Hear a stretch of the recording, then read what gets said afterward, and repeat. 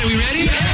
It's time for Carla's Take. Sounds super. On 96.3 KKLZ. New book out says that Prince Harry developed a huge crush on Jennifer Aniston back in 2009. He was only 26 years old, got her number from a friend, started texting her, sending emojis, all that stuff. Yeah. She wasn't really interested. She was also 40 at the time, and she thought, but I thank forgot. you. Yeah, there's a little age difference. Yeah, exactly. Thank you. Well, who didn't have a crush on Jennifer Aniston? Well, exactly. Mike and Morty were also sending her emojis, so nothing happened. But we got no response. Yeah, yes, exactly. At least he got a response. Yeah, I know. He's a prince. That's why I got to be a prince to be turned down. Mm-hmm. Well, it was the tweet heard around the world. O.J. Simpson has joined Twitter. He promises to, quote, challenge a lot of the BS that people say about him. He says, I got a little getting even to do. Oh, gee. What? Yeah. Yeah. So, is that what you want to hear from him? Not the best first tweet ever. No. Just does he not know there might be hackers on Twitter? Oh, Jay.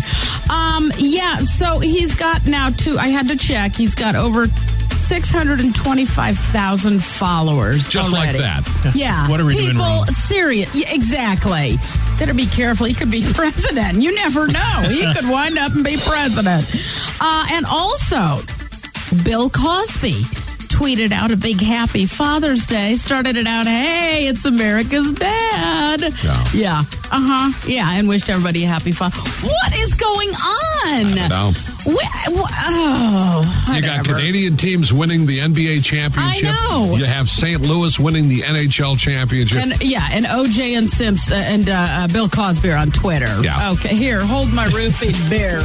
Would you? If there's going to be a social media platform that the two of them are going to be on, it better be Twitter, because at least it limits them to talking.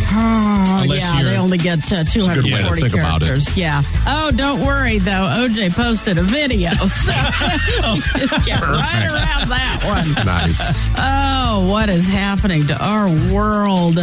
Guns N' Roses says, as a matter of fact, that's it. Keep it going, Mike. Slash says if he wasn't in Guns N' Roses, he'd be doing illustrating. He was a big drawer. He had a pen and paper from the time he can remember. Wow. He says, I'd be an artist, just like most of the people in my family. And if you want a little more from Guns N' Roses, well, people, they're coming back to Vegas. Nice. They absolutely are. November 1 and 2, 1st and 2nd of November, the Coliseum over at Caesars Palace. Tickets go on Friday, June 21st, 10 a.m. You know how it works. Now, be listening this afternoon. Larry Martino will have your Guns N' Roses tickets. You can win them before you can even buy them. 3:40 this afternoon. Be listening to Big Baby Bubba, Larry Martino. He will hook you up. For now, that is my Painfully Deep Take.